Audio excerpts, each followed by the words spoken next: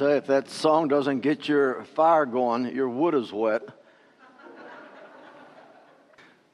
Good morning. Good morning. Sanctity of human life. Do you know that over the last, since 1973, how long has it been? Almost 50 years, 49 years. Over 62 million babies have been aborted. That is more than many nations of this world. There's coming a time of judgment. We need to be in prayer that this holocaust of our children will end. It is good to be with you this Sunday morning. This is the last sermon in the series from 1 Samuel concerning the Ark of God and the Philistines and Israel. Today's the last one. And then next week we're going to have a sermon on giving. And I know that you'll want to be here for this sermon on giving. And then, I think I'll pass on that one. No, it is essential. You know what? Giving is an act of worship. If we exclude giving, we're robbing God of an act of worship on our part. So I trust that you'll be here next week for that. And then following that, for the next umpteen gazillion weeks until we're done or until something else happens, we're going to be looking at one of the great books of the Old Testament and how it so strongly relates to the church. And we'll be looking at the book of Nehemiah. What a wonderful Old Testament book. And we'll go through that entire book, the book of Nehemiah, and that will start the Sunday after next. But for right now, we're going to finish up with 1 Samuel. 1 Samuel chapter 7, beginning at verse 1. We will read on through verse 12. And the men of Kiriath-Jearim came and took the ark of the Lord and brought it into the house of Abinadab on the hill, and consecrated Eleazar his son to keep the ark of the Lord. From the day that the ark remained at Kiriath-Jearim, the time was long, for it was 20 years, and all the house of Israel lamented after the Lord. Then Samuel spoke to all the house of Israel, saying, if you return to the Lord with all your heart, remove the foreign gods and the Ashtaroth from among you, and direct your hearts to the Lord and serve him alone, and he will deliver you from the hand of the Philistines. So the sons of Israel removed the Baals and the Ashtaroth and served the Lord alone. Then Samuel said, gather all Israel to Mizpah, and I will pray to the Lord for you. They gathered to Mizpah and drew water and poured it out before the Lord and fasted on the day and said there, we have sinned against the Lord. And Samuel judged the sons of Israel at Mizpah.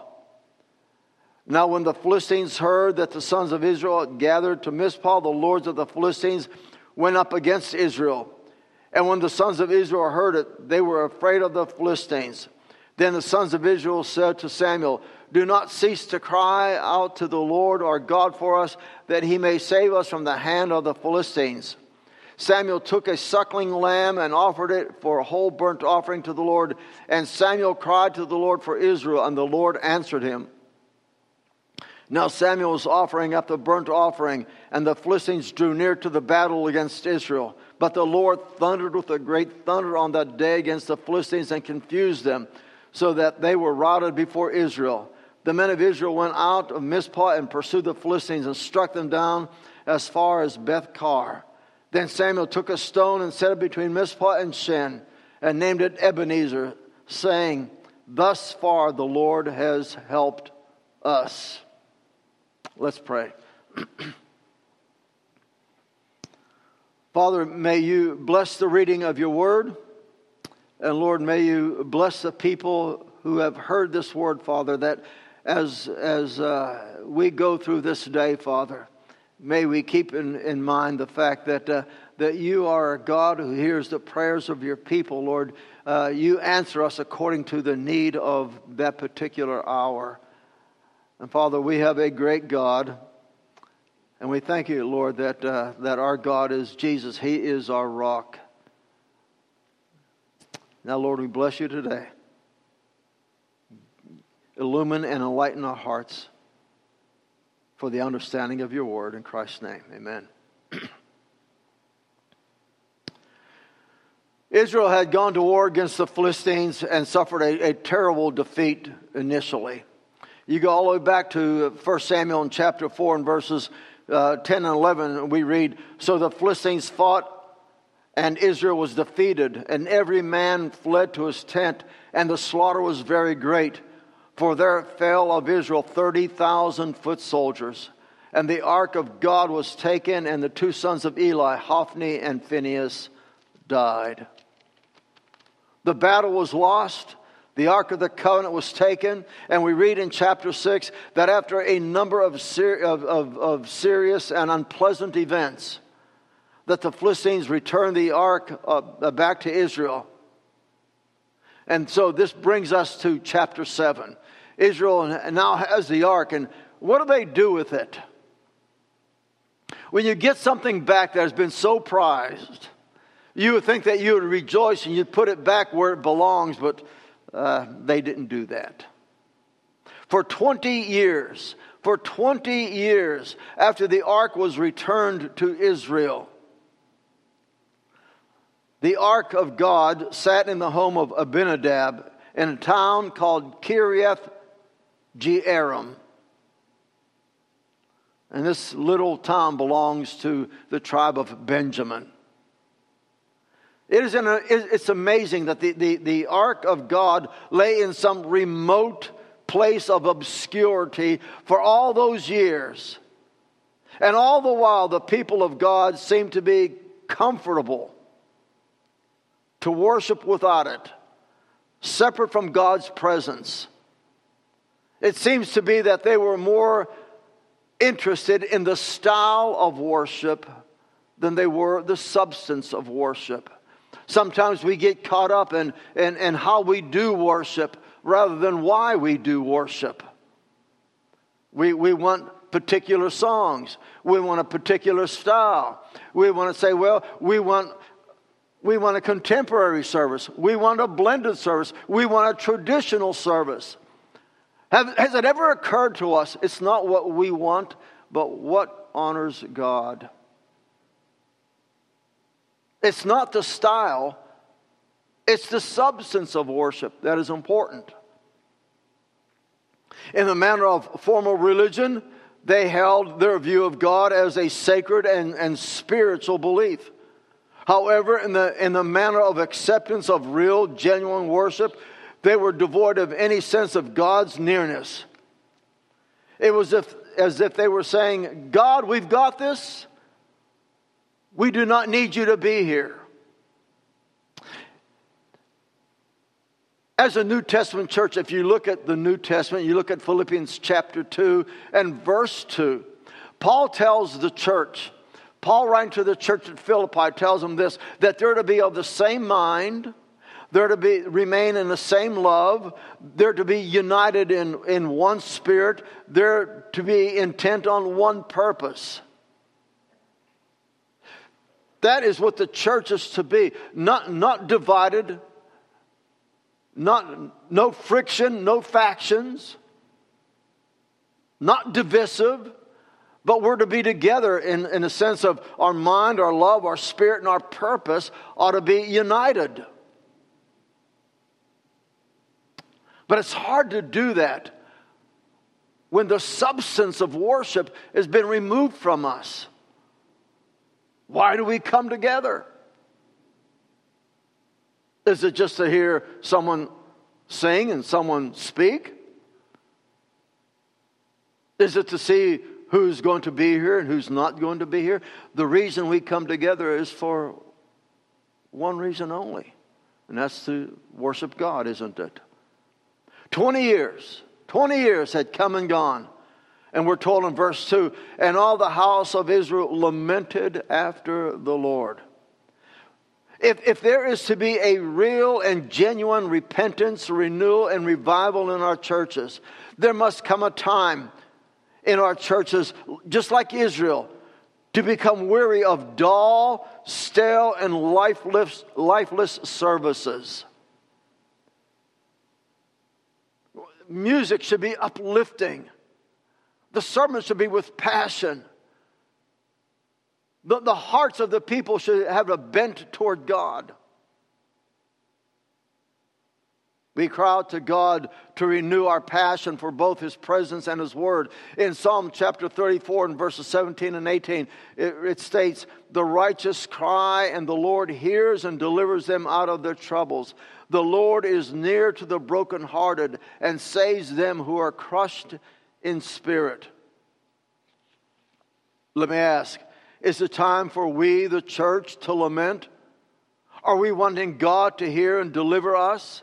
Isaiah the prophet writes, "But to this one I will look, to him who is humble and contrite of spirit, and who will tremble at my word." What God wanted from Israel is that they would rid themselves of their idolatrous gods. What gods might we have that are an idol? The Lord says, don't make any graven image. The Lord says, have no God before Him. But what gods do we have that will steal our hearts? There's one God who is creator, who is sustainer, and who's redeemer. The God of eternity, the God of history. It's the God of the Bible. In verse 3, we find the name of one of those idolatrous gods, the name of Ashtaroth. You ever hear of the god named Ashtaroth? Why is this name mentioned anyway? Ashtaroth.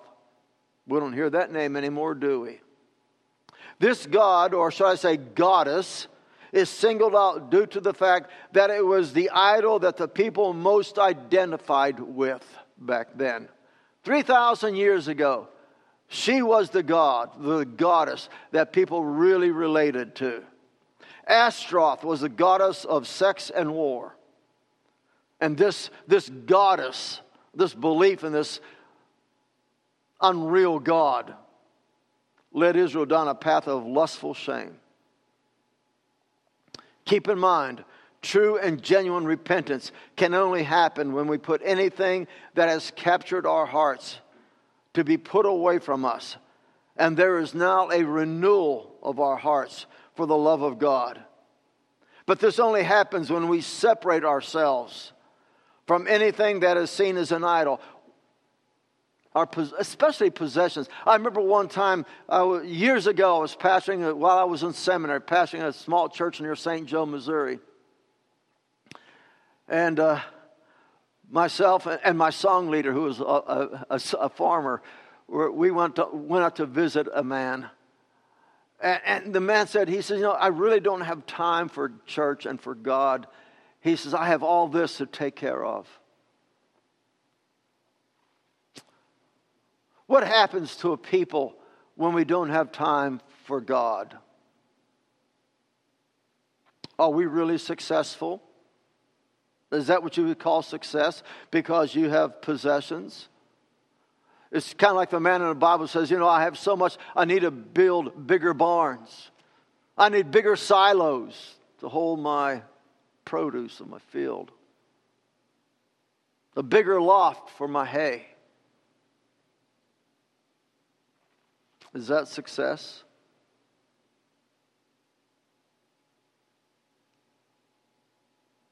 Possessions, sports, money, whatever. Popularity. Psalm 42:8 states, I am the Lord, that is my name. I will not give my glory to another, nor my praise to graven images. When Israel in their hearts determined to put away their idols, when they decided that God is to be the priority, it says that Samuel, the prophet, gathered them together at a place called Mizpah. So we look at verse 6 of our text, and it says, they gathered to Mizpah, they drew water and poured it out before the Lord. Now, why would they pour water out before God? What has that got to do with anything? Two things that we should look at in verses 5 and 6. First, Samuel's main concern in gathering the people together at Mizpah was to get them in a proper relationship with God.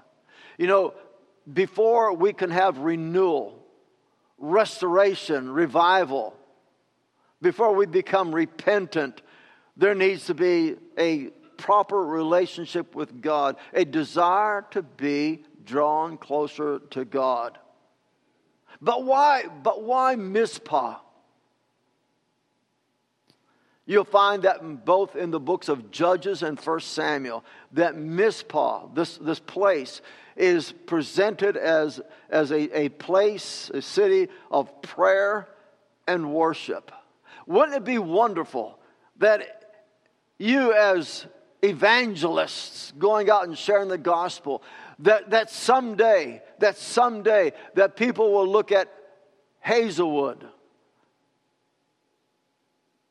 as a place of prayer and worship, because the Spirit of God will be so heavy upon the people here. Place of prayer and worship.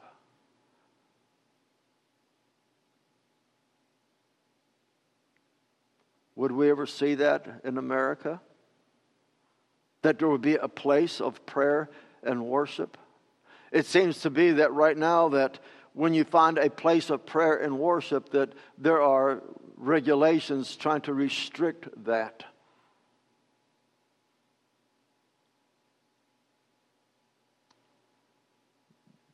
We need that in America today. That there would be a place or many places of prayer and worship. In the past 2 years, I've mentioned this many times already, I need to reiterate this. I want you to really listen to what I'm going to tell you. In the past 2 years, we have, due to an illness, a virus, moved worship from a corporate gathering to our watching it on TV or the internet. Folks, that is not the same as assembling ourselves together. Unless you are physically unable to attend church. But for many, worship has become an at-home convenience. God have mercy on us. If we feel that we could worship at home apart from our brothers and sisters in Christ, God have mercy on us. If we feel that we need worship to become more comfortable and more convenient, then God have mercy on us. We as God's people need to gather at our Mizpah. We need to come together as Israel gathered together. We need to come together as God's army gathered together. Not separate, but gather together. Forsaking not the assembling of ourselves together, but we need to get together. The second thing to consider in verses 5 and 6 is found in the phrase, and they drew water and poured it out before the Lord. Here the people were saying to God, in a sense, our hearts are broken. When will our hearts be broken? And pour them out before you, Lord. We might say that the pouring out of the water symbolized the tears they shed due to their neglecting of the God who saved and delivered them. Notice in verse 6 the repentant hearts. They say, we have sinned against the Lord. Church, do you hear that? Psalm 62 and verse 8 says, trust in the Lord at all times, O people. Pour out your heart before Him. God is a refuge for us. So Samuel and Israel go to Mizpah for prayer. Samuel and Israel go to Mizpah for worship. Think of this. When they gather together, what does the enemy think? When the church gathered together in Mizpah, the church, the called out ones, the ecclesia, the called out ones, when they gathered together in Mizpah, the enemy looked at them and says, they have gathered for war. My friends, you are the church of Jesus Christ. When you gather together, your enemy, the devil, thinks that we've gathered for war. And sure we have.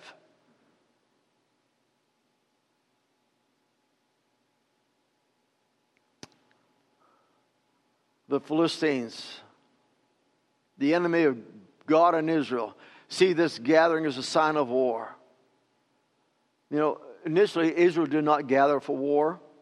She came together for worship. But we have an enemy. We have an enemy. We have three enemies that we must contend with every day, don't we? There is the world, which is our enemy, and it entices us to follow its lustful and greedy ways. There is the flesh that we have as an enemy, which deludes us into thinking to care for self, to promote self, and to seek for more and more self-esteem. People in business, when they get their quarterly or bi-yearly or yearly evaluation, this is how we think.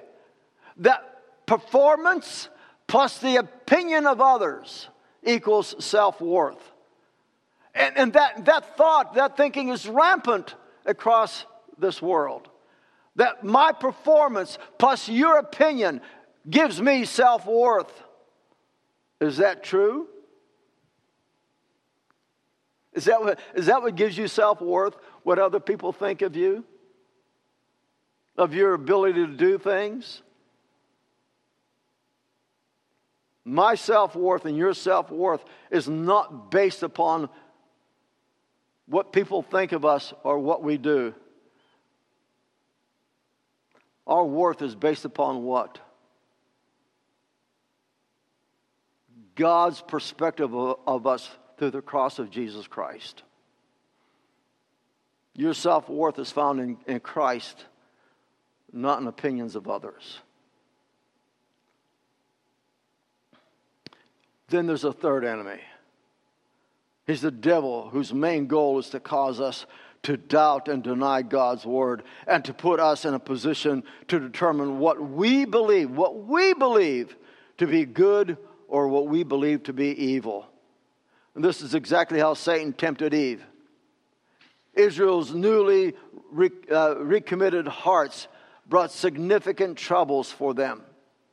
And wouldn't you suppose that the Philistines would have hoped that the people of Israel would have stayed home and maybe engaged themselves in some other activity? Perhaps go to the chariot races. Or watch some lines show up a few religious fanatics. How about getting involved in some social justice thing where everyone walks away with some warm, fuzzy feelings? Maybe save a whale or feed a duck. Let me ask you this question. Would you suppose the devil would want us to all stay home and socially distance ourselves from one another? I think we should do that. We can all stay home. Sit at home watching on the internet. I don't even know how you get on that thing, but I think I'd break it if I sat on it. But watching on the internet, and we can all stay home. We can all put a mask on while we're by ourselves.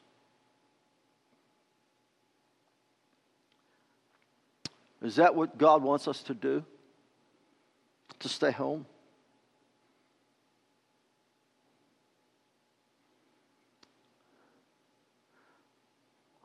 We've gone through Delta. We're in Omicron. How many more of the 20-some other Greek letters are we going to have to go through? This isn't for the pandemic only.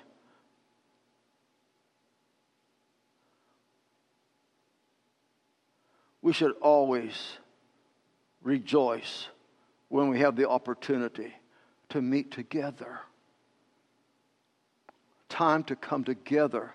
An hour of praise and worship of the Lord. In Psalm 122, verse 1, the psalmist writes, I was glad. Listen, I was glad when they said to me, let us go to the house of the Lord.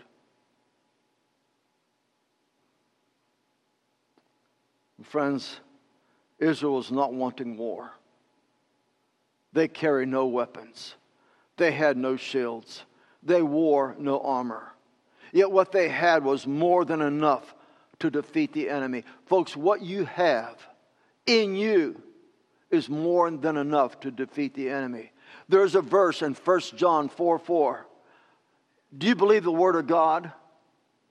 1 John 4:4, greater is He who is in me than he who is in the world. Greater is He that is in you than he who is in the world. We either believe that or we don't. We face an enemy, the world, the flesh, and the devil. But greater is He that is in you. Greater is He that is in you than all those things. Folks, I want you to know that Satan is our adversary, that he is our accuser, that he is an angel from hell, that he seeks to steal, kill, and destroy, that he is like a roaring lion, that he is the ruler of the darkness of this world, that he is the father of lies, that he is the tempter of God's people, that he is the God of this world. But we also are fully aware that Jesus has assured us that He will build His church and the gates of hell itself will not prevail against it. A hymn that goes back to the late 1800s. In fact, a hymn of the guy that put this hymn together is a fellow by the name of Ira Sankey. Anybody know who Ira Sankey is? Ira D. Sankey was the music director for a fellow that's unknown by many, a guy by the name of Dwight L. Moody. Ira Sankey was his music leader. And this is his song. But in verse 3 of his song, that song called Faith is the Victory, listen to verse 3 of it. I'll read it to you. I won't sing it to you. He says, on every hand, the foe we find drawn up in dread array. Let tents of ease be left behind and onward to the fray. Salvation's helmet on each head and truth all girt about. The earth shall tremble neath our tread and echo with our shout. Faith is the victory. Faith is the victory. Oh, glorious victory that overcomes the world. Wouldn't you love to have an army of God's people who will lift high the standard, the banner of Christ? Come fire or flood, the church of God shall stand. Come disease or death, the church of God shall stand. Come plenty or poverty, the church of God shall stand. Come plague or pandemic, the church of God shall stand. Folks, it's time that we, the bride of Christ, the church of God, the household of faith, build our stone, our help, our Ebenezer to the Lord. This stone, this altar is Jesus. He sits above the world, enthroned in glory. He is our rock, also our deliverer, our salvation. Friends, it is time for the church to cry out as Peter did, Thou art the Christ, the Son of the living God. Let's pray.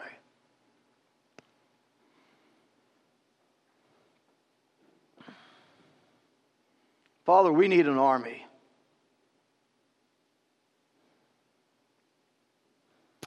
Lord, not an army that carries shield and spear and weapon, but an army who holds close to the Word of God, who has within us a greater power than all the power that this world may have.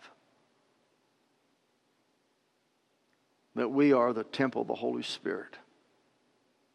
That God Himself resides within us. Father, may we be brave and bold. May we cleave unto your word. Believe it to be the truth. May we stand firm upon it. May we act as your people. Even in the midst of whatever might be going on in this world, Father, may we stay true to you. In Jesus' name, amen.